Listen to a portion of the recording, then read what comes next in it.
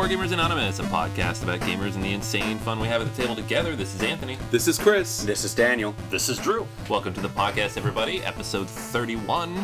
We are back to the normal full crew this week. Daniel's in town. Yay! So we're going to have some game reviews, some stuff we played recently. Aftermath of our Tabletop Fantasy World Cup, having moved on. We got a lot of great feedback on that, actually. Thank you. Including some people who, of course, didn't necessarily agree. And if you haven't jumped up and down on us yet, feel free to do so. Go to Board Game Geek, find our guild, and tell us what your favorite game is and why Daniel was wrong for not being on the podcast. Daniel. I didn't even vote. How can I have been wrong? We voted on your behalf a couple times. And you were wrong God. the entire time. It was really creepy. Every choice you made, Daniel. This is eerily like real life. Oh, yeah. We had a lot of fun with it, though, and it was great hearing people's feedback. Gave us a couple ideas for new segments in the future, so stay tuned. This week, we're going back to the usual format. We got a couple awesome reviews, some games we got to the table, some thematic entries in this week's At the Table segment, and a game that I've wanted to get in our feature review slot for like a year. So finally got it played enough that I feel like we can review it. But before we dive into that, just want to remind everybody, we are on Twitter. Follow us at BGA Podcast. We're on Facebook. Look for Board Gamers Anonymous. We are on Board Game Geek. Look for Board Gamers Anonymous there as well. And then BoardGamersAnonymous.com. Plenty of content. We have the Kicking the Habit podcast on there. We have articles by Drew. We have news. Lots of great information. Lots of great articles and content on there. So check it out. All right. So first things first, we have the news. Drew has a few stories he's picked out for us. What do you got, man? Well, four great releases to talk about and get your opinions on, and two news items that really pique our interest, too. The important release back last Monday, Z-Man released on his Facebook page. We all know about it by now, obviously, Pandemic Legacy. Now, guys, what do I love more than anything in the world? Marshmallows? Well, it starts with those words. Yes, those letters. Mashed potatoes? Mashed potatoes. I love me Potatoes. some mashed potatoes. Mash them up, baby. I've been seeing this trend more and more over the past year, taking a theme or a mechanic from one game and adding it to another. This is as blatant as you can get. The designer of Risk Legacy plus the designer of Pandemic creating a mashup called Pandemic Legacy. You're gonna get kickback for that, right, Drew? You're gonna get some money? Because that was like your general... I wish I had thought of matchups. I was playing them for decades. A lot of fun. I did write about it in the blog, and I'm going to more in the future, but I can't top what these guys are creating. Example of, let's see. Oh, they talk about the characters are going to change. Obviously, the map is going to change. I'm sure a lot of people are looking for the death of the contingency planner. People have been talking about killing him off. I'm sure in this game you can kill him off and he's gone forever. You never have to deal with him. But he has a plan to get away with that. He'll come back. The contingency planner will be a zombie. What I'm curious about, if this is the wave of the future, what other games do you think would benefit from the legacy treatment? Obviously Pandemic, because like Risk, it's a map-based game. Can you think of any other map-based games that you can start from scratch and just... Well, one game I could think of that really has that kind of feel to it would be Small World. It'd be interesting to see that these different races with their special abilities and how that kind of marked the land. So if there was a bonus for trees or valleys, that bonus stayed there. If there was leprechauns that went into decline, the pots and gold would stay behind. So to be able to see those special powers kind of go on from game to game would be really interesting, and to see maybe how their descendants would pop back up and it maybe be something slightly different. So that would be pretty interesting. Races could evolve. Yes. Yeah. Interesting. Yeah, we'll talk about this a little later, too, because our future review is Mice and Mystics, but I think any dungeon crawler, if it had a legitimate legacy mode, would be pretty cool. Yeah, some of them have campaigns, but I don't feel like it really captures that feel. Like the changing game world that you're impacting. Yeah. So it's always interesting with those dungeon crawls. Like, you always go down there, and there's always stuff to fight. You would think that at some point there would have been a crew that went down there and cleaned it out. Yeah. It's like, where do they keep getting all these monsters? They keep regenerating out of nowhere. I just want to go down to one dungeon and not have to fight a whole bunch of hordes of skeletons and just walk down and take the treasure or, hang out. But no, dragons always there. I don't know why. I think a lot of Eldritch horror games could benefit from a legacy mode. Oh yeah. You have the sort of building, Oh yeah. the slow breakdown of the laws of reality as the Dark Ones break forth. You have the clues left behind by past investigators who weren't successful in stopping the monsters, that sort of thing. Yeah, to try and I always found it's overwhelming to try and play Arkham Horror in one sitting. You could break it up into smaller chapters like Mice and Mystics, and then let the game evolve from there. Yeah. Great, I'd look forward to that. A quickie release that not a big one. It's for the iPad and Android, but Blood Bowl. Games Workshop is releasing Blood Bowl. I've always loved that game because it gave new meaning to the phrase fantasy football. I'm sure that's not the first time any of us have heard that, but I love that, and I think it's perfect for a tablet to be playing that. Another big release, Days of Wonder, is releasing the 10th anniversary of Memoir. It's it's not just like a repackaging like Ticket to Ride, but they're creating a 6-board mega campaign of D-Day using the 5 beaches and then I think a paratrooper map too. So it can play up to 12 people. Everybody can get in on this. Wow. Yeah. So I know recently they had their 10th anniversary Ticket to Ride, but looking at what they can do with Memoir on their 10th anniversary, it makes me wonder if Ticket to Ride is just like, has it reached the end? What more can you do with Ticket to Ride? The 10th anniversary, all they did was little tins, bigger box, more expensive. Alan Moon was recently on an interview, and they were asking him that. And supposedly, Days of Wonder has something else in mind. He couldn't reveal what it was, but there's supposedly another map coming out. He said that he's been asked many times to do a Cthulhu type of a map or a space theme type of map with trains for some reason or something kind of replacing the trains. Space trains. Yeah. But basically, Days of Wonder is going to kind of milk this till the end of the earth, and there's, going to be a Lord of the Rings or something as far as trails are going. But just a new skin, that's not really, I don't know, maybe people would buy it, I'm sure. Star Wars... And we've seen this before, right? There's a lot of mechanics that just play fundamentally well with a lot of people, and sometimes, maybe it is the commercialization of true hobby board games. Maybe it's kind of like the monopoly of the hobby board games where you just have this game and you just throw something on top of it and throw something on top of it. Munchkin. But yeah, it's interesting you said Monopoly because I and others, I'm sure other listeners feel the same way toward Ticket to Ride. Almost everybody does toward Monopoly. Oh, sure. And Catan does that also. And Carcassonne to some respect. So there are a lot of games. We've spoken a lot about how Cryptic Zoic has done that too. Mm-hmm. So there's a lot of companies that take that, the mechanic, if it's not broke, don't fix it. Just kind of throw something else. Maybe tweak it a little bit. Like you just mentioned earlier, Legendary. So Legendary and Pandemic, as far as that's the Legacy. Yeah, Legacy and Pandemic, as far as we know this game, it's just going to change slightly. It'd be interesting to see if they could create a Ticket to Ride Legacy. Ticket to Ride Legacy. No, that'd be cool though. Like building the railways out west. Yeah. Like in the 19th century. The major hubs become larger cities, and then as the railroads atrophy from the progress of time, you move on to planes, right? Now you're playing planes on the same map. So the way I could see it is you take like Ticket to Ride USA, put all the cities on it, but no lines. You're laying the lines as you go, and then they become a permanent part of future. That'd be kind of cool.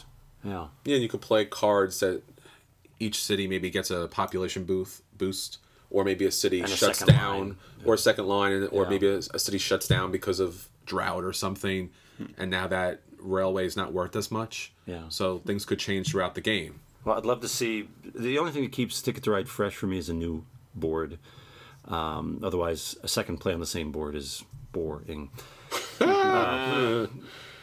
Anyway, one more release that we need to talk about: Dungeons and Dragons. Well, Wizards of the Coast have been talking about this for a long time, but they finally released the PDF file of their basic game, 100 and some pages. To me, wins the award for print and play game of the year. It's got the 4 basic character classes: cleric, fighter, wizard, and what used to be the thief, now the rogue. it's more politically correct.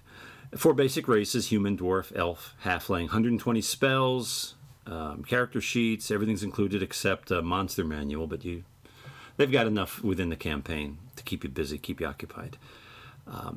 Are we going to go back to this? I mean, we've all gone beyond it, but does it sound like intriguing enough to dabble with?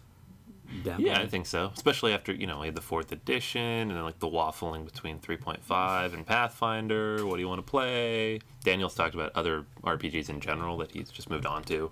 Yeah. Like, it might be kind of fun to go back and just see, like, what is Wizards' idea of going back to basics? Even? What does that mean? Well, it's more I've rotated through. You never really move beyond D&D, right? It's always in the cycle. At least for me. Well, it would remind us of why we fell in love with it in the first place. Oh, yeah.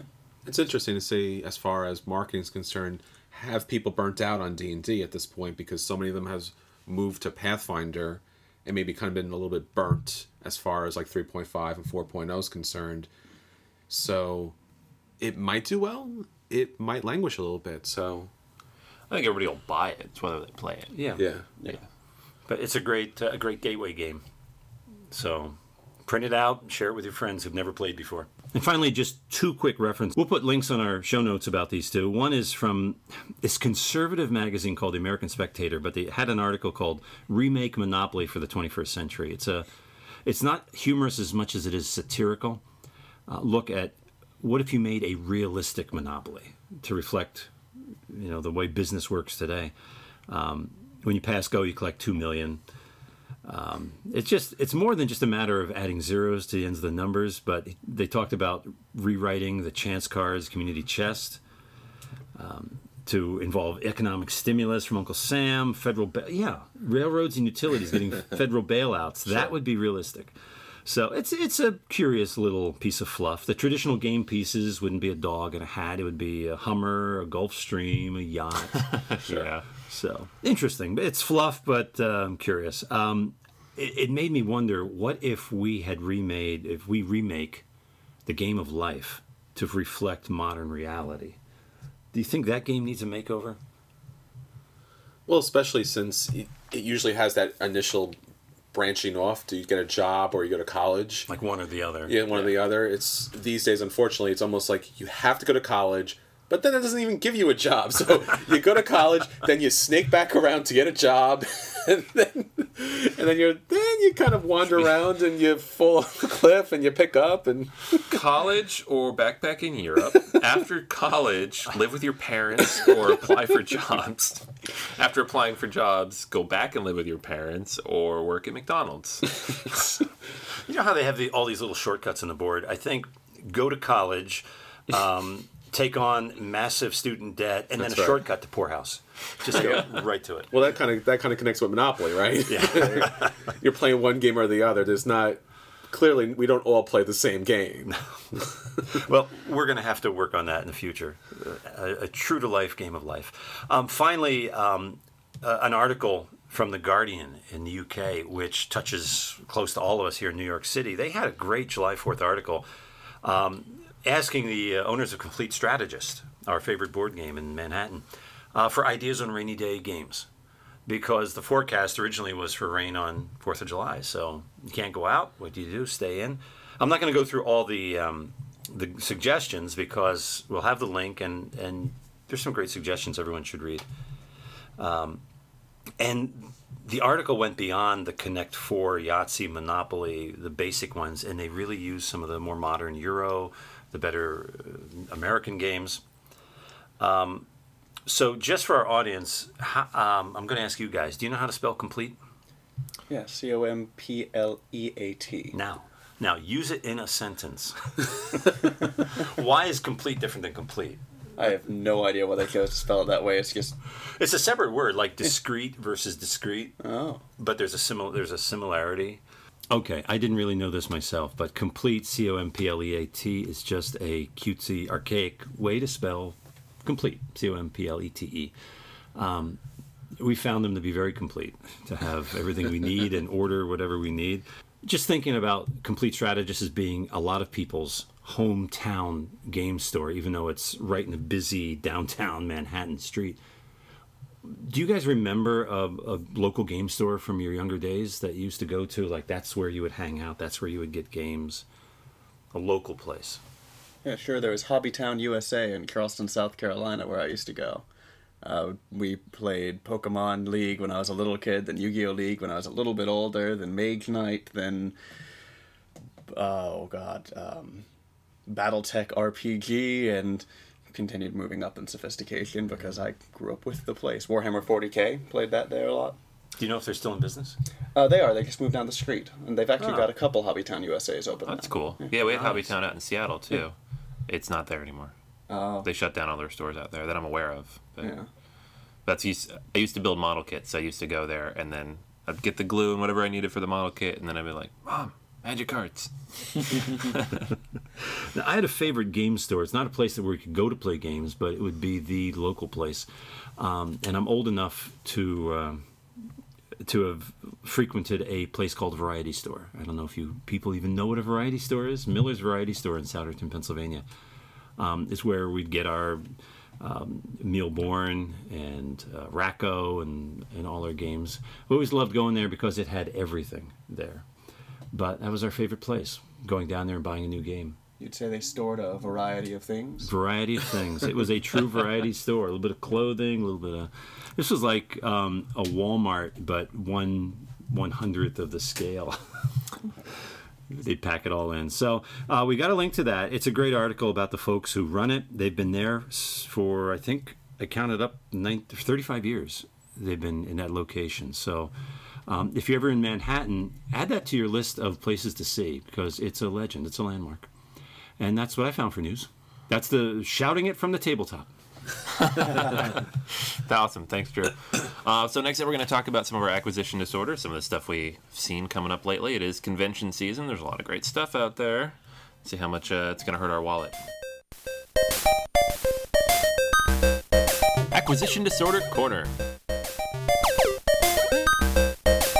All right, so we're in the midst of convention season. Origins was just a couple weeks ago. Dice Tower Con's this week. Gen Con's next month. So there's obviously tons of games out there that are being announced, shown, whether they're going to be released very soon or they're just, designers are teasing us a little bit. So obviously there's probably a lot of stuff that's triggering the acquisition disorders this summer. We've talked about a lot of stuff that's coming out soon already, but I know there's a few new ones and some games that we didn't know a lot about that we now are learning more about. So I know, Drew, we talked about Pandemic Legacy a little earlier, but they also have a couple other interesting. Well, Pandemic, Legacy is just in development, so they're nowhere near releasing it. However, what they're releasing at Gen Con is something I'm excited about. If anyone's going there, look up Z-Man. It's Pandemic Contagion, which is just a flip of Pandemic, where instead of curing the disease, you are the disease, and you're trying to infect the world. So it not only flips the roles, but it also changes it from a cooperative to a competitive. That's kind of cool because I think every time I've played that, at least somebody at the table's like, why can't I be the disease? It's usually one of the younger players, right? Yeah.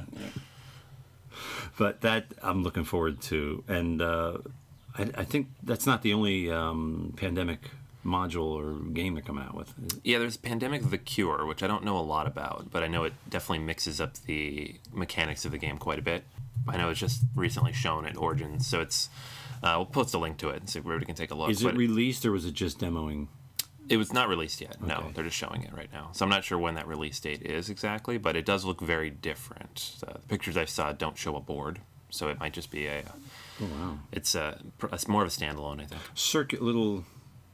Yeah, the pictures I'm seeing, just little circular. Yeah, it looks probably more like a dice game. Okay. So. Yeah, I do see that. So one game I saw, and I think I talked about this a couple episodes ago, but I know that it was just confirmed it's going to be released at Gen Con as Samurai Spirits.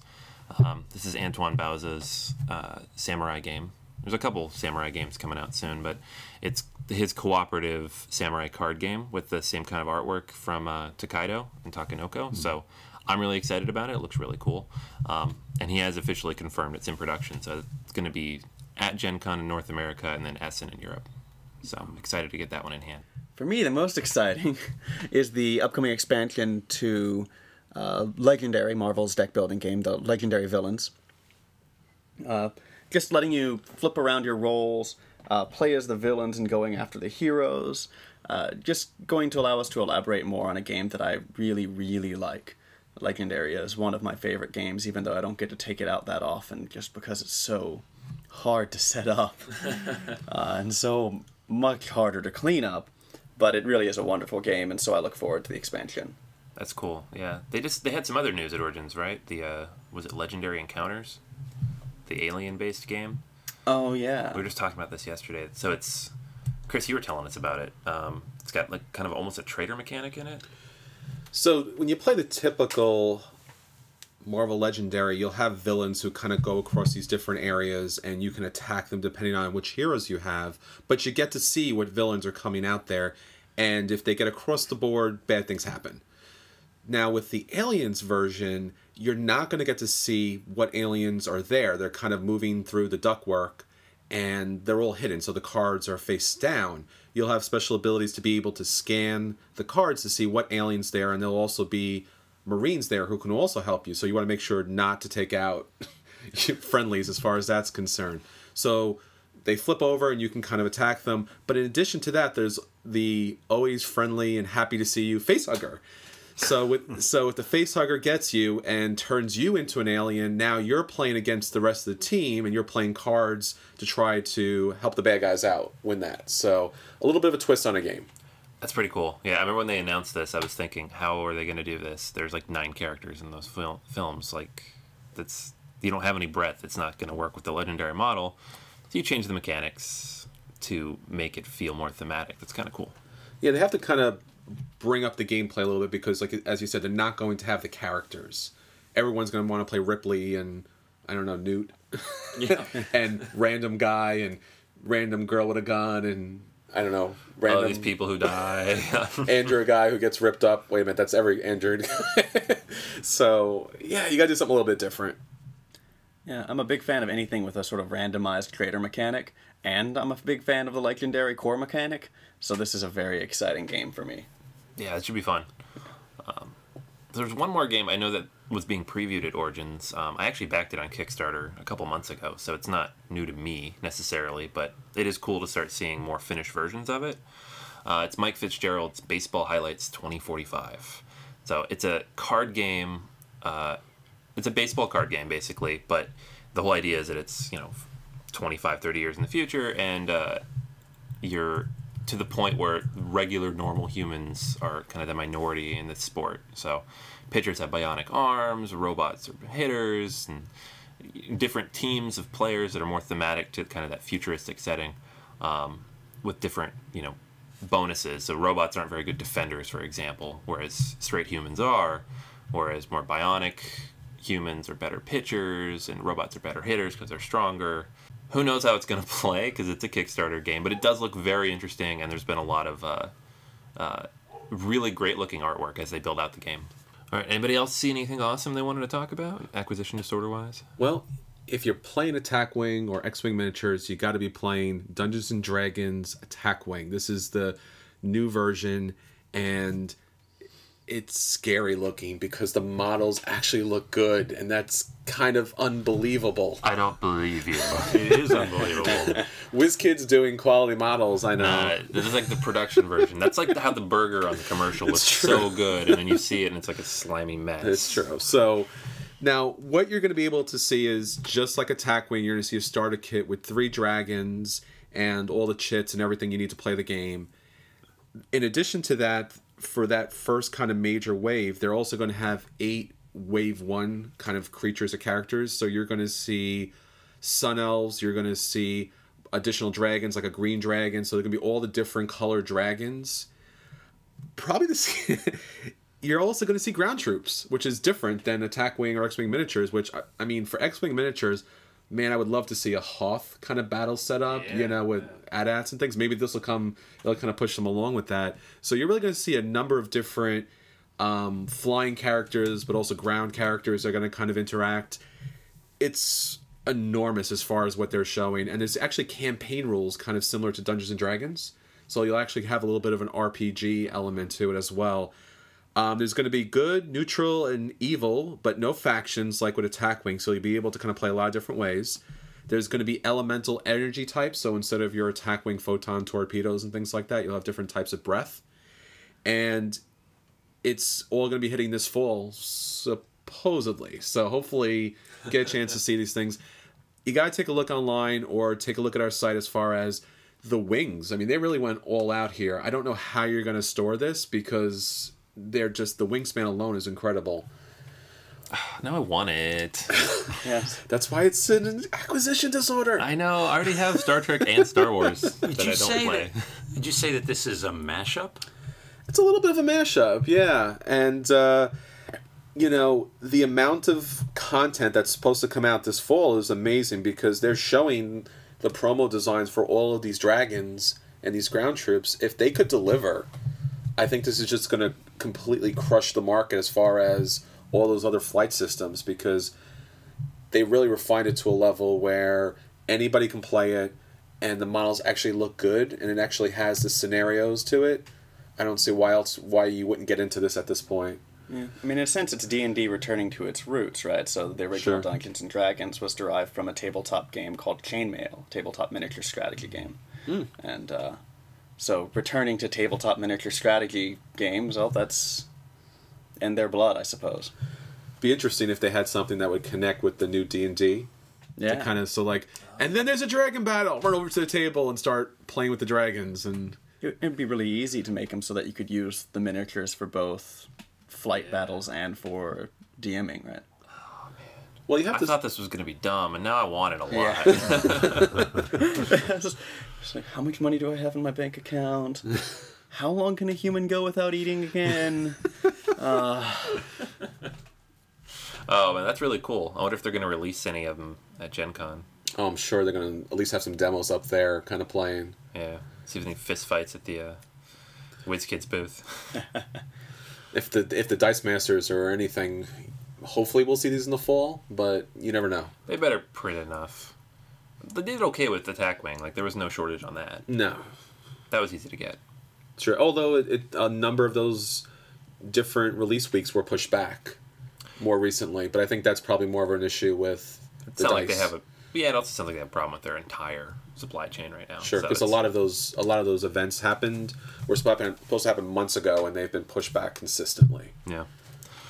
All right, cool. Well, I mean, I think all of us obviously have way too many games we want this summer, so we'll see how we survive going into like September, October. Spring is so easy. We didn't even know what to talk about for the last 3 months. And now, Well, they all hold the good stuff into the summer because you know it's a nice day and you want to go outside and play, and they're like, "Hey, how about these things?" You're like, "Sure, I don't need sunlight." stay inside. It's a self-perpetuating cycle. Oh, awesome. All right, so that's all the acquisition disorders for this week, at least the ones we're going to talk about. Openly. Openly. Next up, just a quick preview run-through of Kicking the Habit. Kicking the Habit. All right, guys, so what have you been working on lately with the other podcasts and the articles? With Kicking the Habit, we're trying to bring our fans the best Kickstarter projects possible, while at the same time hopefully avoiding the real dangerous ones. So on the last 3 podcasts, we kind of guided you around, letting you know what campaigns are really great and offers the best information. Now, some of these games are still in pre-production, so we don't have our hands on the actual game. We've been lucky to get some pre-production copies, which you can take a look on the website of how we thought those play. But if you look at a campaign enough, and if you just kind of see what their history is, you can get a sense whether or not this game will come out. And even if it does come out, what quality game are you looking at? Is it going to be something that you're going to want to play over and over, or is it just kind of patched together? So you definitely want to check out Kicking the Habit, because we have some great opportunities to pick up some amazing games and game type components that are hitting the tabletop, and especially helping you avoid some really dangerous games that look great on the outside, but really just in the end are going to take your money and kind of put you on a bad path. Kickstarter's great, but you got to know which are the right campaigns for you. So check us out. So you guys are the Siskel and Ebert of Kickstarter. A little bit. So I cover the podcast, and Daniel kind of hits the articles on the website. Yeah. Occasionally, when we get our hands on a full copy, we'll review it too, and so there are a few reviews up online, so take a look at those.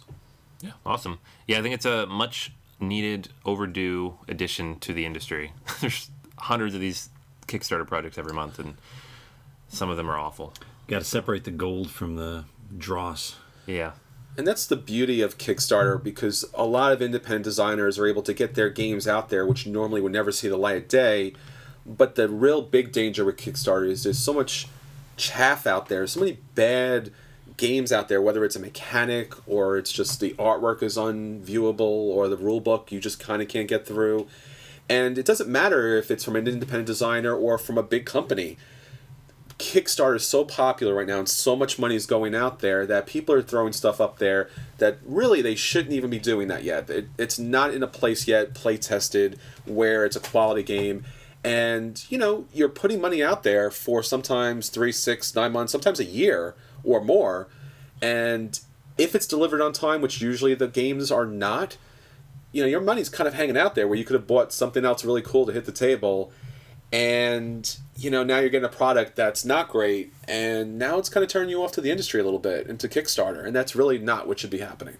You know, last week I saw a great blog post on Clever Move. Matt M. Casey did a little research from information on Board Game Geek.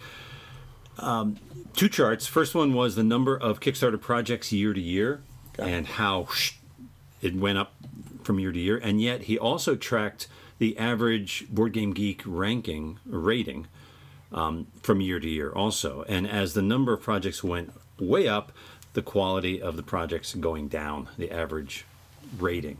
Sure. So that's why we need to be more careful now than ever.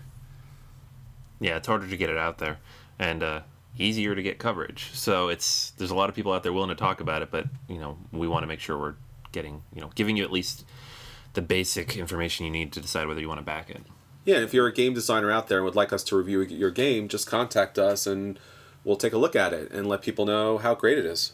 Yeah. Or if it needs a little more work, we'll let them know that too. Yeah. Because we really want to be an independent voice for the buyers out there to kind of guide them to the great projects. And as a game designer, you want them to get a great project. So sometimes getting them in the hands of an independent reviewer just to kind of run through it might kind of save you a lot of problems later. Playtesting, another way of playtesting. Absolutely. Yep. Happy to help. All right. So that's everything for Kicking the Habit this week. Next up, let's take a look at some of the games we've been playing lately. At the table this week. All right, so what have we been playing lately, guys? I know we got a couple games in that were very thematically related. So what's been hitting the table this week was a game that I never thought I would pick up, Rise of Augustus. Ave Caesar! All right, what number is it? And I didn't think I'd ever pick this game up because all I heard about this game was it was bingo. And why would you be paying $50 for a game that was bingo? Or Italian bingo, nonetheless. Now, when we went to PAX East, we had the opportunity to look at this game, and a nice 50% off sale on the last day kind of encouraged me to pick this game up.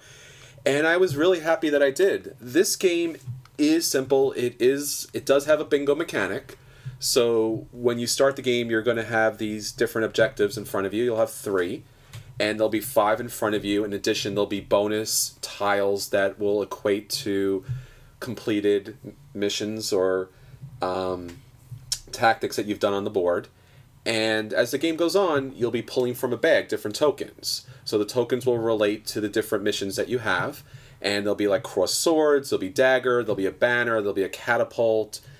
And as they're pulled out, you'll place your little legionnaire on the card. And if you complete all of the different requirements, you can say Ave Caesar, and then that shows that you are complete with that. And depending on the number on the bottom of your card, the lowest number completes first.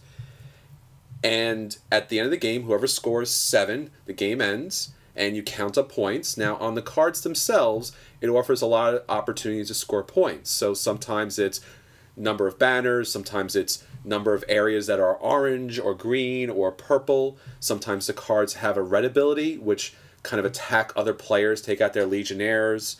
In addition, there's also gold and wheat. So if your mission cards actually had a gold or wheat symbol on them, you would be able to take that. Now, if you completed, let's say, 2 gold cards, you're holding onto the gold tile.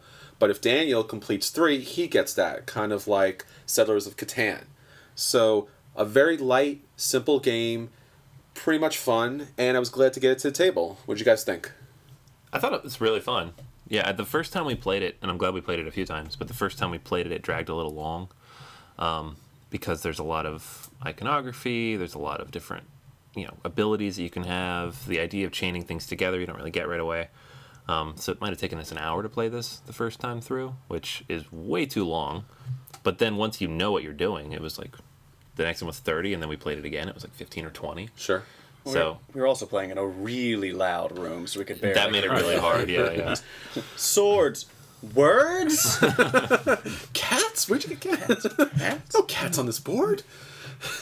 So yeah, as a quick, easy game, I mean, I thought it was really fun, and the bingo mechanic, you don't really see it very often. Mm-hmm. And the way it's implemented here it's really effective. And I think none of us have children that age yet, but I think it would be a good game to play with, young children, like 10, 11, 12 years old. I think they have a lot of fun with this. As someone who collects games that use wheat, I have to have this added to my massive collection of wheat games. Just make sure to keep it away from Anthony. He's a gluten-free gamer. Yes, that's it. It doesn't have enough of an interactive element. The bingo mechanic is everyone's just working on their own little cards. The only way you can really dump on your neighbor is if you both get bingo at the same time and you have a lower initiative card, so you get to get your bonus first, get whatever. Yes. But there isn't much you can do to stop someone else. There are red cards that let you take out their legionnaires, and there's red cards that let you destroy their completed projects. I had one of those I was working on, but I never really completed it. It wasn't easy to complete. Yeah, some of the high value cards, so on the objective cards there'll be a little circle on the bottom, and that will show you how many points you'll score at the end, so they're a little bit harder. So the games that we played later, mine were really high value points, but they required items that came out pretty rarely. So the attack cards kind of had those things as well. So you could focus on more of those things as far as attacking Just other harder players. to get. It is, but there's also a race too, because if you're able to complete a lot more of these objectives, then you'll be able to get a lot more of the bonuses in the middle faster. Yeah, and I think it skews the score a lot, so it makes it feel imbalanced. But it's not. It's not imbalanced at all. It's just if you happen to finish first, you're going to get more of the bonuses, and your score is going to be a lot higher. So whoever won any of the 3 games we played won by like 40. Yeah. But that's because they automatically complete more of the cards in the first place. Yeah. So. And it has that set collection as far as you're trying to collect certain numbers of items or little kind of like tokens where you put the Legionnaires on there. So that's always a nice mechanic. I like that. It's kind of fun to kind of, I need this, I need that, and I can kind of put that together and I can complete that. And then what I really like is in most games where things chain together. So you can kind of build a little bit strategically, like this card, if I can complete this one, it'll put 2 Legionnaires on this card, and then this card allows me to trade this card, and this one lets me complete this card. So as Daniel was saying, you might be in a situation where you're totally out of it, and the next thing you know, you win by 40 points because everything kind of bumped off each other. So you think even though you fall behind early, there's still a chance to... There is, but the game does have a lot of randomness, right? Because the different objectives you're going to get in your hand to begin with are going to kind of start you off. You can't discard those. You have to play those out in order to draw a new one. So I got some bad ones in the beginning, and that kind of held me down. But I've also had other games where I've scored 70 or 80 points because things chained together based upon what I had in my hand and what was on the boards to choose from. So that kind of worked out really nicely. Do you think there's a benefit from a draw 3, keep 2 sort of? It couldn't hurt. I mean, in the beginning of the game, you do get 6, and you pick 3, but even then, it's a little bit of a challenge because also the bag is random. That bingo mechanic is random, so you could need cross swords, which is one of the most. I think it's actually has the most tokens in the bag, but maybe it doesn't come up. It goes around and around and around, and you're like, I just need this one thing. Why won't this come up? Yeah. So it it's not, tactical in that kind of way. You have to kind of play along. The choices you make as far as the objectives are concerned is somewhat strategic, but beyond that, it's just kind of you're along for the ride. Yeah, I mean, if you added any of these additional twists, though, you'd be adding a lot of complexity to what is a very simple game and is meant to be a very simple game. I like it because it takes a very simple mechanic that we're all sort of familiar with, the bingo, draw, call it out mechanic. Oh, cross swords, mark it off your cards, and manages to add a lot of strategic complexity within that framework without complicating gameplay at all. Right, so there's all these cascading card effects, but it still flows just about as smoothly as bingo would. Sure. Which is impressive for a game that's actually very, very fun, unlike bingo. But it's a good game for an advanced child. If Sure. you think Yeah, your I kid think can so. handle it, yeah. Absolutely. Introduce I like the artwork. It was nice, especially where they showed the map and they had the different items in the back. The artwork for the senators were a little odd, especially the faces were kind of a little... yeah. Kind of, it's an art style. I get it. It's a little blurry. It's always funny how the cards that attack other cards, they look sinister and evil. They have the black robes and they have like the skull as faces, things like that. They kind of really, hammer that point home that these senators really want to attack other senators, almost like Star Wars. Yeah. Like, oh, it's Palpatine. Oh, it's another Palpatine card. It's another Palpatine. The components, the Legionnaires are nice. The little sculpted minis. I wish the tokens in the bag were actually poker style or poker quality tokens instead of just a normal cardboard. It would kind of give a little bit more of like a thematic, authentic kind of weight of this is an ancient game, even if they maybe had like a little bit of a stone kind of texture to them. But beyond that, I'm happy with this purchase here. Obviously, I didn't pay full MSRP, so for let's say around $25, $30, this game is a buy for me. Yeah, I like it a lot. I think it's pretty a solid game. I think the box is comically large. That's another thing too. You could put this in like a Citadel size box. Absolutely. Because there's no board. And they have it in this giant full-size box. And that's what bothered hilarious. me too with this game too, because especially the score pad, like you were saying, like an advanced maybe child could kind of put together numbers. It has this huge score pad. Like if you ever played Seven Wonders, this little tiny score pad where you have to do a lot of math on it, and this one has this huge pad, and it's really not that much math. And I think I squeezed everything. It fits in a corner. It fits in like you could fit everything in a quarter to a third of the box. And it's just like, it's just shuffling around. I'm like, I hate this when they do that. Yeah, it's kind of hilarious. Yeah. And not in a good way. It's like one of the LCG boxes for Fantasy sure. Flight, and about as much stuff in there. So, Yeah. but I would say it's also a buy. I like it a lot. I think it's relatively affordable for what it is, and I think it's a good entry-level game for just, it's a good early-level game, and it's not like you would say it's good for children, but it's not a children's game. It's like, we had fun with it, and I think I would, playing it multiple times. You can play with family. Mm-hmm. Yeah. I mean, if I saw it for $35 or less, I'd buy it on impulse, just right off the shelf with no second thoughts. If it got much above that, I'd start hesitating, but it's definitely, at any price point it's a play. At the price point you're likely to see it, it's probably a buy. Since I don't have children, I don't really have any other reason to get this. I would be happy to play it with someone else, but too much luck of the draw, literally, for me. It does have a lot of randomness. Yeah. Yeah. Absolutely. There's this other game I picked up recently. It's a micro game, and it's one of these Fantasy Flight slapping a theme on something for the sake of getting that theme out there one more time. I thought it was because of money. Well, yeah, that's the subtext. Subtext money. I'm being subtle here. Yeah, money grab. This is a cash grab. It's a Reiner Nietzsche game, which is then that it's probably going to be a little more abstract than the theme says, but it's from Fantasy Flight, so it's Game of Thrones related, and it is called Westeros Intrigue. So it's basically it's a very simple, almost solitaire style card game, but you play with multiple people. There's 36 cards in a deck. You split them up evenly amongst the players, depending on how many players there are. Maybe you'll pull a few cards out of the deck. And then you basically take turns building out this pyramid of cards, base of 8 going up. To put a card on top of another one, there has to be one of the same color beneath it. That's basically it. Those are the mechanics.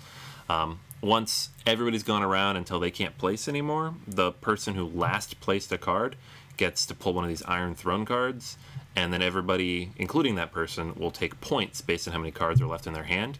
Whoever has the least number of points at the end of 3 rounds wins the game. That's it. So it takes 10 or 15 minutes. Probably the most time-consuming part of the game is the shuffling. You have to shuffle up 36 cards every time and deal them out. But it's fairly straightforward. We had fun with it. It's not a mind-blowing card game. This isn't like, a game-changing or industry-changing micro game. And the theme is absolutely pasted on to a comical degree. But, it's only $10. You can get it for like $6 something online. So it's, I'd say it's worth picking up if you like Game of Thrones and you like those simple, quick, almost thematic, independent games. It was fun. How young do you think children? It's a simple enough, like I said, card game. I think a 6-year-old could play this game. I mean, you could just completely ignore the pictures. Have nothing to do really with the game itself, other than the fact that there's pictures on there. I mean, it does equate to the house somewhat. Yeah, the colors. There's 4 colors, and they do equate to the 4 major houses of the game. So there's the Starks and the Targaryens, the Lannisters, and the Greyjoys, I think. No, Baratheons. The Baratheons, that's right. Because it's mostly first season based. Sure. And there's like characters that were around them, but maybe not related, that are kind of included in there. But the game itself, you're just looking at the color. Because that's the mechanic. If you have 2 cards, one's red and one's yellow, you can either play a red or yellow. The characters' faces or names. So it's simple enough really they can just follow. Follow that. Not a lot of reading involved. No, and it's even though it's a Game of Thrones game, or it's nothing violent or there's no nudity. There's nothing to it at all. So it's a way to introduce Game of Thrones to a 6-year-old child. Exactly. There you go. This is why I bought it. A gateway. Timmy's been playing with the DVR again. I mean, for $10, it's a pretty fun game. I mean, I actually would prefer it not have the Game of Thrones theme because it bothers me when theme is just pasted on. Just don't pretend that this is what you're doing. Right? This is not a Game of Thrones game at all. It's a color matching sort of game or a color building sort of game. It is. So if you're looking for something incredibly light, incredibly simple, just as a game, great. If you're looking for a Game of Thrones game, look elsewhere, because this doesn't have the Game of Thrones type of game to it. Yeah, they got to make something in between. This is so incredibly light, considering probably Game of Thrones, the board game, is probably one of the most heavy games out there. Yeah, and the LCG, very heavy. Very heavy. Battles of Westeros, very heavy. Sure. Make something in between. Yeah. All right, so that's our light game review for the episode. Next up, we have the second half of Chris's ancient Roman thematic gaming night. Yes. Colosseum.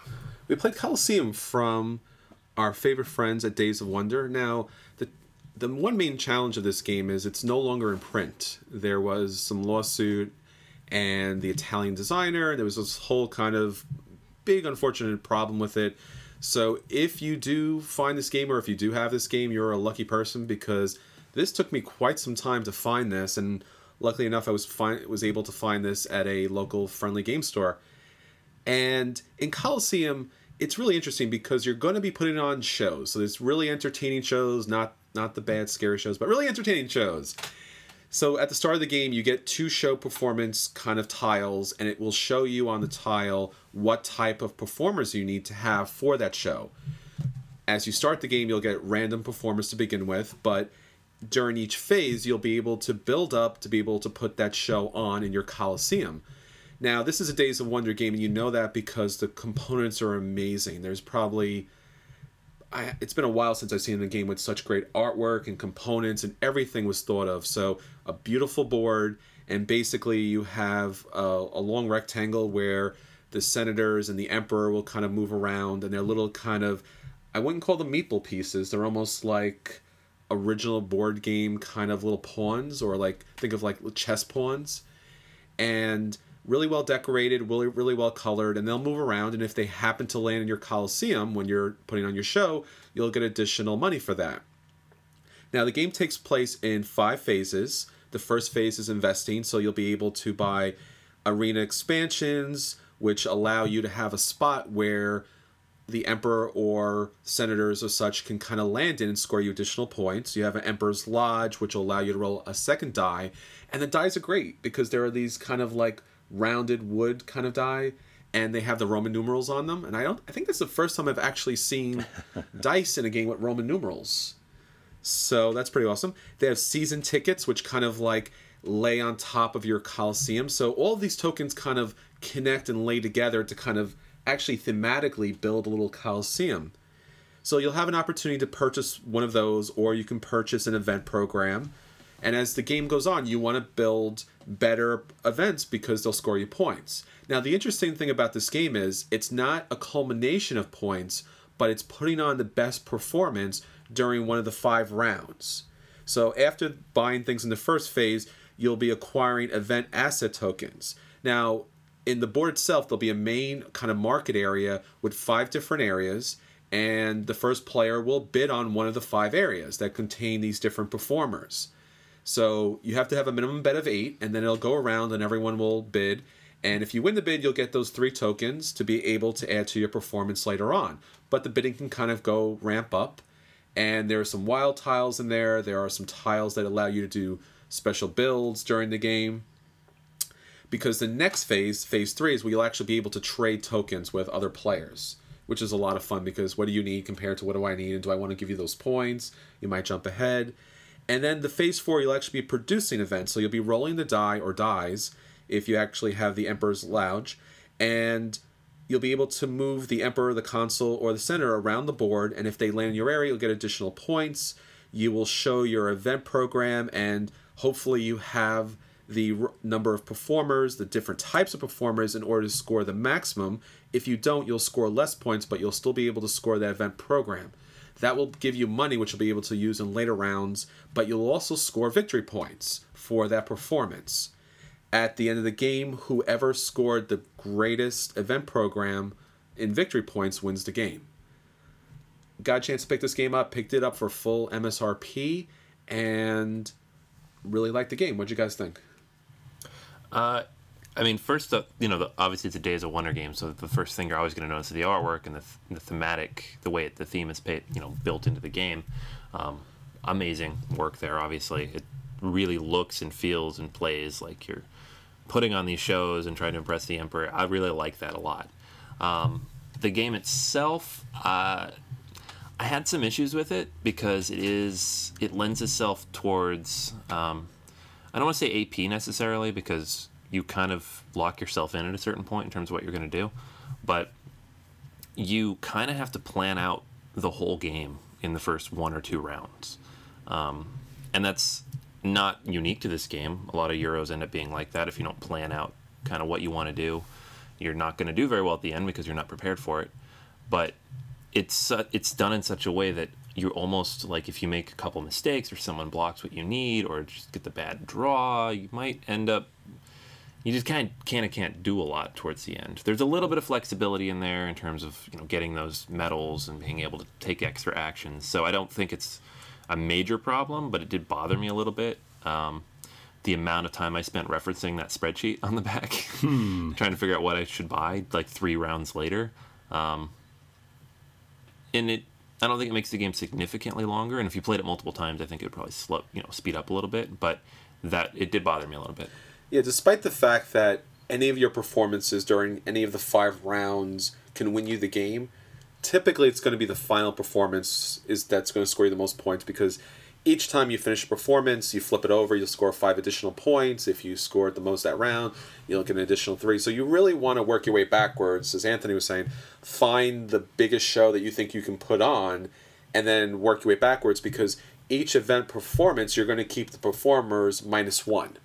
So if you built a lot of ships for a performance and you get let's say, the special star performer for that too, you want to be able to carry that throughout the game so that you're scoring more and more points. You don't want to start from scratch each time because you might not get the number of performers you need.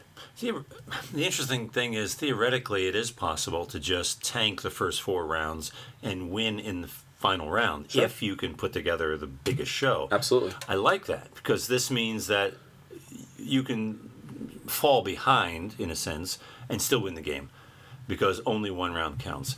I think that's a big feature. You're never really out of the game. But that said, what you mentioned, Chris, is you do want to try and score each round.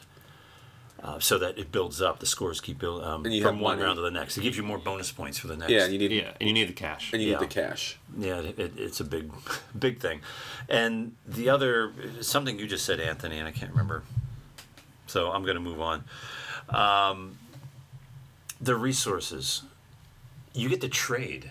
There's not a lot of games that allow that. I would love to see that in like Agricola. I'll trade you my horse for 2 sheep. Come on, please.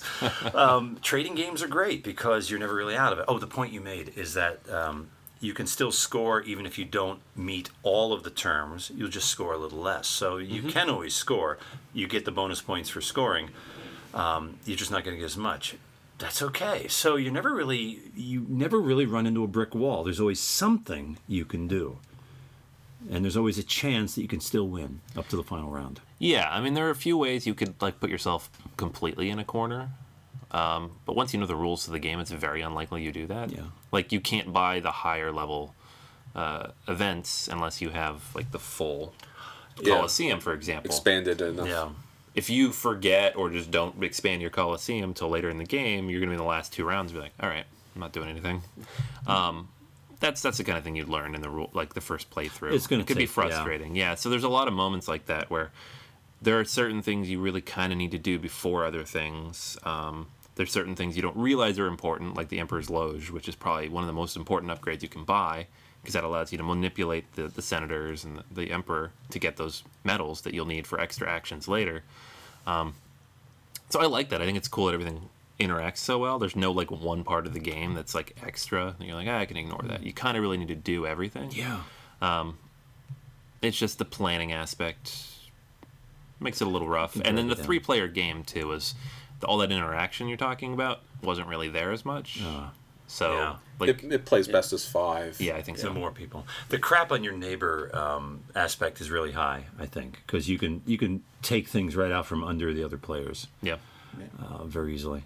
Or move the senators away from them. Yeah, I know. You're not getting them this turn. Well, and the thing I like about games is combinations. So you can create a combination of moves where you can move the senators and Caesar around to your own advantage quite easily. Love combinations. We played once with 5 and once with 3, and I would like to play another round with 5, especially since that was our first playthrough and we didn't have time to go through the last round. I'd like to see how that plays through. But as it was, it's very heavy early game planning, and that doesn't bother me so much as the fact that there was that was it, right? It was very heavy early game planning, and then you just sort of kick back and go, all right, let's do the thing I've already decided upon doing, and for the next 5 rounds I will be doing that thing. Yeah. But you still have to bid on the show. And what if somebody else grabs the show that you want, and that happened? Well, that's the thing. That's where 3 players hurts. Like, you kind of get to do whatever you want. It's so easy. There's no competition. And that's why I want to play again with 5 players, because I want to see if playing through where everyone knows the rules with a large group gets more interaction, more dynamicism in the game, because the last playthrough we did felt very static, because I had made my decision, I had set my course, and I was done. Well, it's important to know the number of chairs you need at a game, and 5 is it for this one. But I do have a strategy. If you hurry up and grab all of the boats right off the bat, absolutely nothing will happen. You're going to break the game. Hi, Board Game Geek thread talking about our review of Lewis and Clark. Hope you guys are having a good day. But Daniel, keep trying to break the game. Keep trying. We like that. If you're a fan of theme, I like the way the theme is integral to this game. An impresario for Caesar, trying to put together a show, and it's well done. I think well integrated. So for me, this game's a buy. I picked it up full price. I'm happy I did. The components are great. The artwork is nice. The insert holds pretty much everything. The tiles in the bag kind of float, which I'm not really thrilled about, considering everything else fits perfectly. But yeah, it has a lot of different mechanics to it. So you're doing your set collection. The set collection's rolling over, which is really nice. I always had a little challenge with Lords of Waterdeep, where you worked really hard to get all these adventurers, and they never came back. So I was like, what happened to all those guys I collected? That was like a lot of guys. And they're like, I guess they died because you don't get any of them back. It would have been nice to see this mechanic in that game because when you're able to collect enough tokens of these different performers, it's great because now you built this big kind of cast that you can kind of do any show with. But this game is a strategic game. You have to think in the future and work your way backwards. That's the only way you can play this game. You know. But a 5-player game is going to throw in a lot more tactics where you might have to change the shows that you're going to pick because otherwise you're kind of out. Well, somebody else crapped on you. Yeah, that's why. Yeah, you gotta adjust and adapt. You do. All right, cool. So that's a good game. I mean, 2 solid Roman themed games we got in on the same day even. So that was a fun night. That was fun. Yeah, fun theme night. All right, so next up we're going to jump into our feature review, Mice and Mystics. And now for the feature review. All right, so our feature review this episode is Mice and Mystics. This is a game I picked up over a year ago. It's one of the first board games I purchased. Actually, got it as a gift, actually. And it is kind of, it's modeled after your classic dungeon crawl, but it is with, of course, mice. They're up against their arch nemesis, the rats, and spiders, and centipedes, and you get the idea. It's everything you know about a dungeon crawl, just kind of shrunk down, so to speak. It's a dungeon scurry. Dungeon scurry. Nice. I see what you did there. And it's very heavily story-based. So you get a storybook, and you're playing through chapters. Even the board itself is kind of laid out in a way where you're working your way towards the end of the book. You're going, through different pages of the chapter. So that's the theme of it. It's and even when you first start the game, when you read the prologue, it's a mouse reading to his son this story of the humans that became mice. So I'm not going to ruin any of the story for you because it is a lot of fun, especially if you download the audio chapters that are available on Plaid Hat's website. I think it's $10. You can get all the audio from the first 16 chapters, the base game. So that's a lot of fun, that part right there. The game itself, it plays out by chapter, and each chapter will have a setup in the chapter book. And there'll be different tiles. I think there's 8 or 9 tiles that come in the box, and they're 2-sided. And it'll tell you which ones to lay out. And then there'll be a board on the side with the chapter laid out in terms of what page is going to be the end. There'll be an encounter deck, which will tell you what you're going to fight every time you enter a new tile. There will be a search deck that you draw from every time you search as an action. And then there will be an initiative track where you will shuffle up all of the mice that are playing for the players, and then each of the minions that are out on the board that you're fighting, and you lay them out each time there's a new encounter card that comes out to show you what the order will be. So the basic idea is everybody plays one of these mice. There are 5 in the base game, and you'll pick from, I think there's actually 6, but you'll pick 4 of them because it plays up to 4, and occasionally you'll have extras, and one of them will just be an NPC of sorts. If you do play with fewer than 4 players, usually the game will recommend that you have additional mice, to balance out the difficulty, because you're going to face just as many bad guys, so got to have as many mice. And each turn is relatively straightforward. You're going to move, and each mouse can move based on their movement on the card, which is usually 2 or 3, and then you're going to take an action. And your action can be to search, it can be to attack, it can be to scurry, and then there are free actions as well, based on you have like ability cards. Everybody starts the game with 1. You can buy more later as you level up, and then you can upgrade your equipment through search cards. You can cast spells if you pull the right search cards. There's a lot of different things you can do to customize your character throughout the game based on the search deck and the ability deck. And really what you're trying to do is clear the minions and get to the end of that particular tile. Sometimes that's a flip, where you either climb a ladder or go through a hole, and sometimes that's just an entrance to another tile. And everything's very thematic, so sometimes you're on a kitchen floor, sometimes you're in a tunnel underneath the kitchen, sometimes you're in a sewer, sometimes you're outside in a courtyard trying not to get eaten by a crow. There's a lot of fun little thematic things that fit inside the world of a mouse, but the characters themselves are humans shrunk down to be mice, so everything is also very anthropomorphized. So you have your swords and occasionally like your thimble, shield, and stuff like that. So that part is a lot of fun. The actual combat is relatively straightforward. There's ranged attacks and melee attacks, and then the minions themselves will attack back. For the minions, you'll roll for movement, and you'll roll for attack, and you'll roll for defense. Anytime those minions roll a cheese icon, that goes to the board. If you pull, I think, 6 total cheese icons, you get a surge, which means a new encounter card.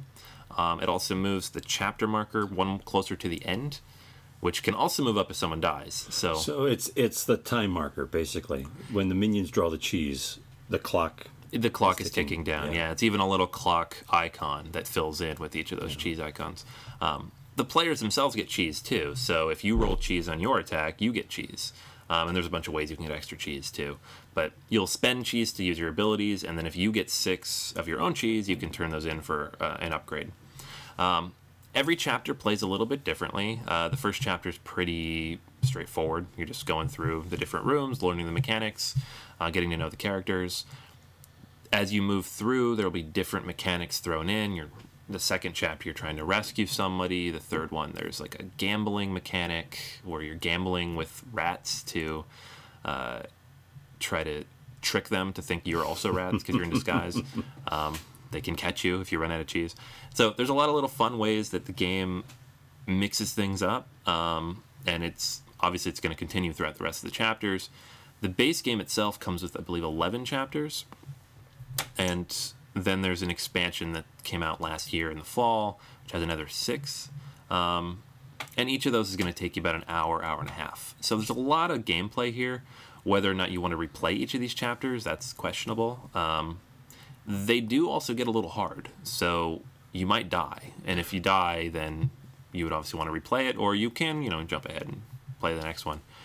Overall, this is a lot of fun for me. I have a young family. I know that as my kids get older, they're going to want to play games, and this is the kind of game I'll probably use to introduce them to this genre. I have a lot of fun with it. I love the storytelling aspect, and I've had fun playing with you guys, and I look forward to playing the other chapters. But let's hear what you guys have to think of Mice and Mystics. Well, I only played the one chapter with you guys, so in subsequent chapters, do you think it's scaled up the difficulty, the challenge, scaled at an appropriate curve? We died on the next 2 chapters. Yeah, so. Brutally. Yeah. Wow. Yes. So you think it got too difficult too fast? No, I think... and it's a learning curve too. So what they did in the second chapter is, and what they do throughout is, instead of just being like, there's 5 pages, and if you die 5 times or have 5 surges, you lose. It's when you reach a certain checkpoint, like you need 2 pieces of information, let's say in one chapter. Once you reach the first piece of information, it moves up a page automatically. Yeah. So you're one closer to the end anyways. And then when you reach the second one, it moves up again. So you can really only get 1 surge. Okay. And you really can't die. Or one or the other, really. Yeah. If you get 2 surges and then you die, you've already lost. You can't finish it. So it definitely ramps up. Yeah, and but for both times that we lost, none of us actually died. It was just that surge counter got too high. Yeah. And it's a combination for us. It was a combination of bad luck and then a few bad moves. It can be kind of unforgiving if you make a serious mistake, or if you're not moving fast enough, the game will gladly remind you of that. Kind of like Left 4 Dead in that sense, for sort of a board game version of Left 4 Dead, right, where you stand still too long and all the zombies just come running at you then. Yeah. There's even a mechanic, if you, like, say you kill everything on a tile and you don't leave for a full round, like you sit there and search, if you loiter, then you get punished. Cheese starts going onto the wheel. So the game's like, keep moving, let's go. And if you don't, like you said, it's some of these tiles, there might be there might be stuff worth exploring, but you really should just run for the next exit. Yeah. The recording part, did that provide any clues for what you're going to face in the next tile? Did it give you any clues on how to defeat what you're facing, or is it just atmosphere? It's mostly atmosphere. I mean, sometimes like in chapter 3, you're going to, at the end, you'll face a certain boss character, we'll call him. There's kind of a hint in the story that this is going to happen. Gives you just a little preview, but not yeah, too and much. all the text in that audio is in the book. So, Yeah. if you don't pay the $10 for the audio, you just have someone read it at the table. Oh, okay. It's all in there. I suggest you pay for the audio though. That Yeah. I know with me, like I was kind of making fun of the idea at first, and I feel like if I were reading it, I'd be like being silly and not really taking it seriously. But the audio is actually manages to put a fair bit of, I mean, as much drama as you'd expect. It feels like someone reading a storybook and really trying to get into it, and it kind of at least brought me kind of brought me back to being a kid. And, listening to my dad read stories and that sort of thing. Then what happens? So what age would you recommend this for? I don't know. I mean, the mechanics themselves are pretty simple. I mean, you don't even have to roll to move. You just move 2 and then choose one of 3 actions. If you want to start getting really particular about like balancing out your weapons and what search cards are, and figure out how many times you can search per tile without getting too many surges, like that kind of stuff you could really think on. But a 6, 7, 8-year-old, they could probably play this game. They could handle that. Yeah, it'd be tough, and you'd have to help them, but like the storytelling part, they would love. They would love that. I would get into it. And then the game mechanics is because one person ends up managing most of that. There ends up being kind of a GM type role because there are setup rules in the book. There are special rules, like if you search on this tile, you find the fork, kind of a thing. Oh, okay. So there's a lot of special stuff. If another group were to play this, obviously the replayability is low. Would it be enough different, or is it pretty much the same? Like a video game, you're pretty much... Yeah, I think the game relies really heavily on the story. Yeah. The mechanics, while diverse, are not super complicated. Yeah. So you're not going to... Each chapter will be a little different. But like I've played the first 3 chapters 2 times, and I played the first chapter like 5. And it is roughly the same every time. So... Well, the big question I think all our listeners want to know is, Anthony, have you painted the mice yet? I have painted the mice, yes. I painted the mice... When I got the game, I played it once with my wife. She got it for me. And then I painted the mice almost immediately. I painted them last summer. And I did not play the game again for like 7 months. So they're sitting in the box, and I'm like, come on. I really want to play this. But I did paint the mice. They come unpainted. But no, they're pretty decent quality miniatures. It's not, it's Plaid Hat quality, so they're board game quality, maybe slightly above average. But nothing was like bent sideways. So, it's not, That's always a pro. yeah, exactly. It's not Rune Wars quality plastic. It's better. I know, Daniel, you and I were talking about this whole idea of the legacy campaign idea is something, extra that we would enjoy in this. Yeah. It does have a campaign mode. It's not a legacy game, obviously. You don't change what the story is going to be later. It's just a matter of carrying over what your character has. And that carryover is relatively limited. You carry over the powers you learn, and one item, right? One search card. One search card, and then you can slowly accumulate certain more powers. And I think that actually, that's a fair amount of carryover, but I almost wish there was a little bit more to it. I like the idea of the sort of role-playing game building up of your character, and this isn't quite that speed, right? You're not collecting all these goods and all these magical items and weapons and armor and learning all these skills that you're going to bring onto the next one. You're only getting to bring some of that forward, which is, I guess, a fact. They're not really shooting for that RPG board game combo, which is what I thought they were shooting for. This is more just, this is a board game where you are playing through a storybook. And But does this make you guys want to play the expansion, like keep going? I think the story was very interesting, and I mean, for almost a kid's type of kind of story, it didn't have like major plot holes that kind of bothered me. It seemed like it flowed really well together. The encounters you were having were genuinely challenging, both as far as a mechanic that they were challenging, but also as a story. Like, hey, this would be challenging if I was a mouse and I had to do X, Y, and Z. And yeah, a roach or a centipede would be really dangerous to me, and I get that. And so when you're playing through the game, what I always like is a thematic game that makes sense. You don't have to kind of constantly look back at the rule book and go, oh, so what happens now? Oh, okay, this makes sense. I have to crawl up this broom in order to get to the top of the table because I just can't jump up there directly. So when I was playing this game, I really kind of felt part of the game. It really felt like, yeah, this makes sense. We're really kind of in this, where it didn't feel like any part I was taken out, especially with the audio. The audio was really nicely done, where I was looking forward to hearing the next piece of audio and seeing where the story was going, because they were always upping the stakes. And at the same time, you did feel like you were the small, powerless type of creature that was just barely getting through each adventure. I do think that the game suffers from the expectations that this is a dungeon crawl, or that this is some sort of RPG, or this is a Dungeons and Dragons tabletop game. I mean, I think Daniel started to hit on it. I mean, for me, this felt like the next progression, and maybe like you played Forbidden Island, then you played Forbidden Desert, and now you play this, because this, for me, this game was really a co-op. It was more of a co-op game that together we needed to figure out what it was that we needed to do in order to complete the mission, more than I'm this type of character and I'm going to do this, and then whatever you do, that's fine. Yeah. You do your thing, I'll do my thing, and then I'm sure it'll all work out together. This was more like we really need to come together, figure out the puzzle, take the right steps, because, as Anthony was saying, the cheese kind of adds up to the wheel, and then time runs out. So, you would play an RPG, you can spend all day there hitting the creature as long as you're not dying. This, you have a clock on you, so like how the island floods or the desert kind of covers over everything. Yeah. You only have X amount of time to do this, and together you have to work out a plan.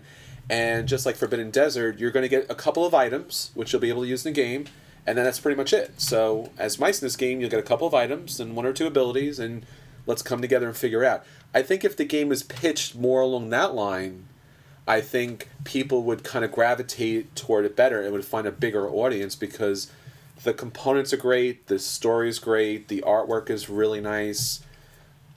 I can't imagine why you wouldn't pick this game up unless you thought it was something that it was not. I can see that, yeah. Yeah. That's a good point. Yeah, I mean, even I say dungeon crawl all the time, and then people sometimes feel a little disappointed, I think. But having played through the few chapters, losing a couple times, it does feel a lot more like just a typical, not typical, but similar to a co-op board game, where you do have to finish out that puzzle. Which is nice, and an added thematic kind of story to it, which is really rich and interesting. I like the next step. I think if they would have marketed it that way, I think this game would just explode. Yeah, and I think that's good. But there's also a little bit, it does try to pull in some of those RPG elements too, though. Like when I read the storybook, which you guys don't see, I'm looking at it, there are things in there that I could tell you, like, hey, if we go to this room and search for the dinner fork, we'll get it, and we need that to free her. Or I could not tell you, and then we'll just die. Like, unless you do it. Like, it doesn't tell you one way or the other. Like, it is kind of like there is a game master here. There's somebody who's running this scenario, and then everybody else is kind of playing their characters. It's obviously not an RPG. It's not. But what's the restore point? If you die, what do you go back to? Well, you don't die, right? You get captured. Yeah, that's. And then. If a mouse is captured, you just have to clear the room of all the minions. Oh, and then search freed for them, and then they're freed. Okay. So the problem with that is that when they're captured, it moves up a page. You have fewer mice, and then the minions go more often, so they get more cheese. So it tends to snowball really fast. If somebody gets captured, you're probably going to lose. You should probably have first aid as an ability. You should probably have Tilda in there as the healer, because if you don't, you're going to die really fast. If everybody's wiped out, or if you get to the end of the chapter, like on the marker, you lose, and you're supposed to replay that chapter. So the idea is then to prevent being captured. Yes. Just don't even be captured in the first place. Yeah, I think so. Absolutely. You're going to see a surge probably at least once every chapter. Try to keep it to once. And part of that's luck, because we got to one point at the end of chapter 3 where we had one more piece of cheese and we lost on a surge. We went through like 7 rolls and didn't roll a cheese for the minions. So we were like, how are we not dead yet? And then we finally did lose, because there was like 5 enemies on the board, and like, we're not going to... But we kept going. It's possible. Or it could have gone on the first roll. So... So if you play from that role, it is more of that co-op style, puzzle solving. You're always going to get, and every time we die, we're just that close to finishing it. Which is once again what you want from a good co-op. Exactly. You want something that, like Daniel was saying, like maybe you wouldn't want to play through this. Like once you play through it, maybe you would put it on a shelf and leave it there for a year or so so you can kind of forget everything. You wouldn't be pulling this all the time. But a co-op game is supposed to be hard, so you should lose a lot of times, and you should have to struggle with it, and it should be a sense of accomplishment when you are able to kind of succeed. Whereas if you played an RPG and you just couldn't get past the first monster, you'd be like, I'm not playing this anymore. Never again. Yeah. You're like, come on, help me out here. So. Well, that's why at least a game like Forbidden Island, Forbidden Desert has a built-in handicapper to make it tough, because you do want to lose once in a while. Yeah. Mice and Mystics, I guess the clock is what is built in. You're definitely going to Makes it lose, tough. yeah. You're not going to lose the first chapter, although I have lost the first chapter before. It is possible. But that crow on the third tile can really do a lot of damage if you're not careful. You hear that, folks? He just tipped you off to the crow in the third tile, so keep an eye out. Spoiler. Spoiler alert. It's chapter 1. You don't know what you're doing anyways. All right, so like final review, I love this game. I love it a lot. I mean, it's that first time I played it, and obviously it made me want to paint the miniatures right away and have this complete experience. The story's been fun. The game is just light enough to kind of teach quickly and play through, fun and then they're releasing new chapters every year, at least they have thus far. There's a new expansion coming out later this year with more chapters still. So, yeah, you're not going to go through the original chapters multiple times with the same group probably, but you're getting new ones as you go. And that, 11 chapters in the base game, it's probably 20 hours of gameplay.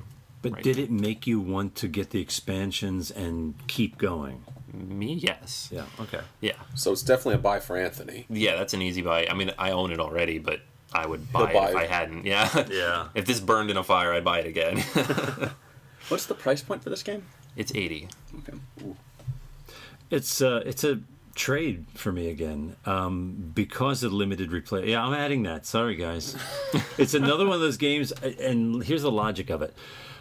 There are some games where you play it through all the way once and you don't really want to play it again, but it's a valuable game, so trade it for another similar game where someone else has played through it all once and doesn't want to continue it. So That's a good point. yeah, so it's certainly a game to trade for and play it through start to finish and enjoy it. I could see that, yeah. I mean, with kids, I know I'll probably play it through it multiple times. Yeah. The number of times I've watched Cars and already the Lego Movie tells me that children have no clock on these And things. how many more kids are you going to have, Anthony? I mean, you got to replay it each time with each Exactly, kid. right? I mean, come on. He needs to get his money's worth. It's $80, so he's got to calculate the money compared to the number of children. And Divided by the relative age Why? between each. That's right. I mean, obviously. And you can't play it with the older child and the younger child at the same time, because the older child is going to say, "Oh no, don't do that because I already know what's going to happen." And don't do that.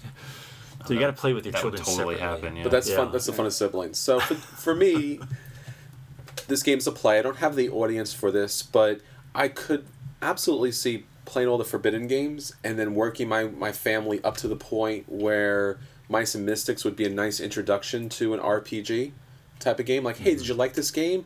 You went through the co-ops, we kind of played together. How would you like to have your own character and do your own thing?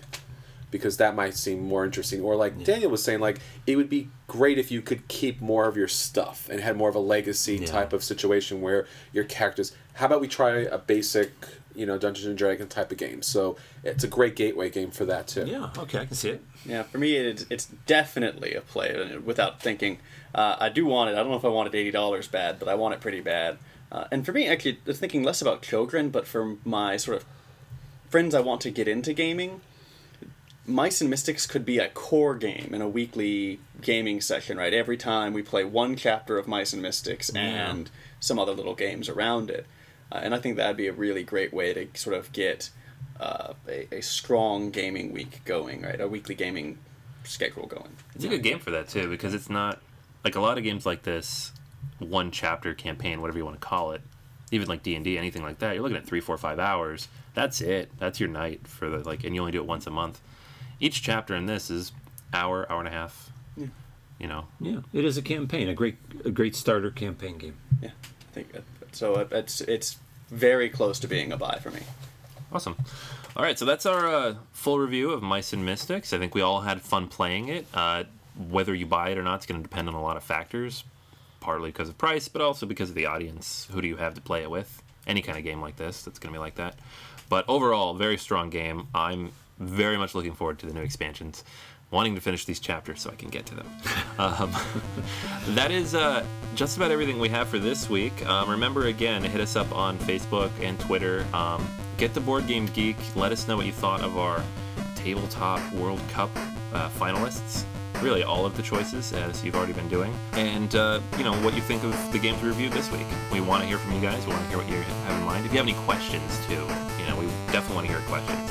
We're getting a lot of feedback lately with recent episodes, and it's kind of fun to hear them. And if it's a good question, something we think is going to be, fun to talk about on the podcast, we'll bring it on the podcast. We'll talk about it, and we'll give you a shout-out. So, that is everything for this week. This is Anthony. This is Chris. This is Daniel. This is Drew. And until next time, we'll save you a piece of cheese.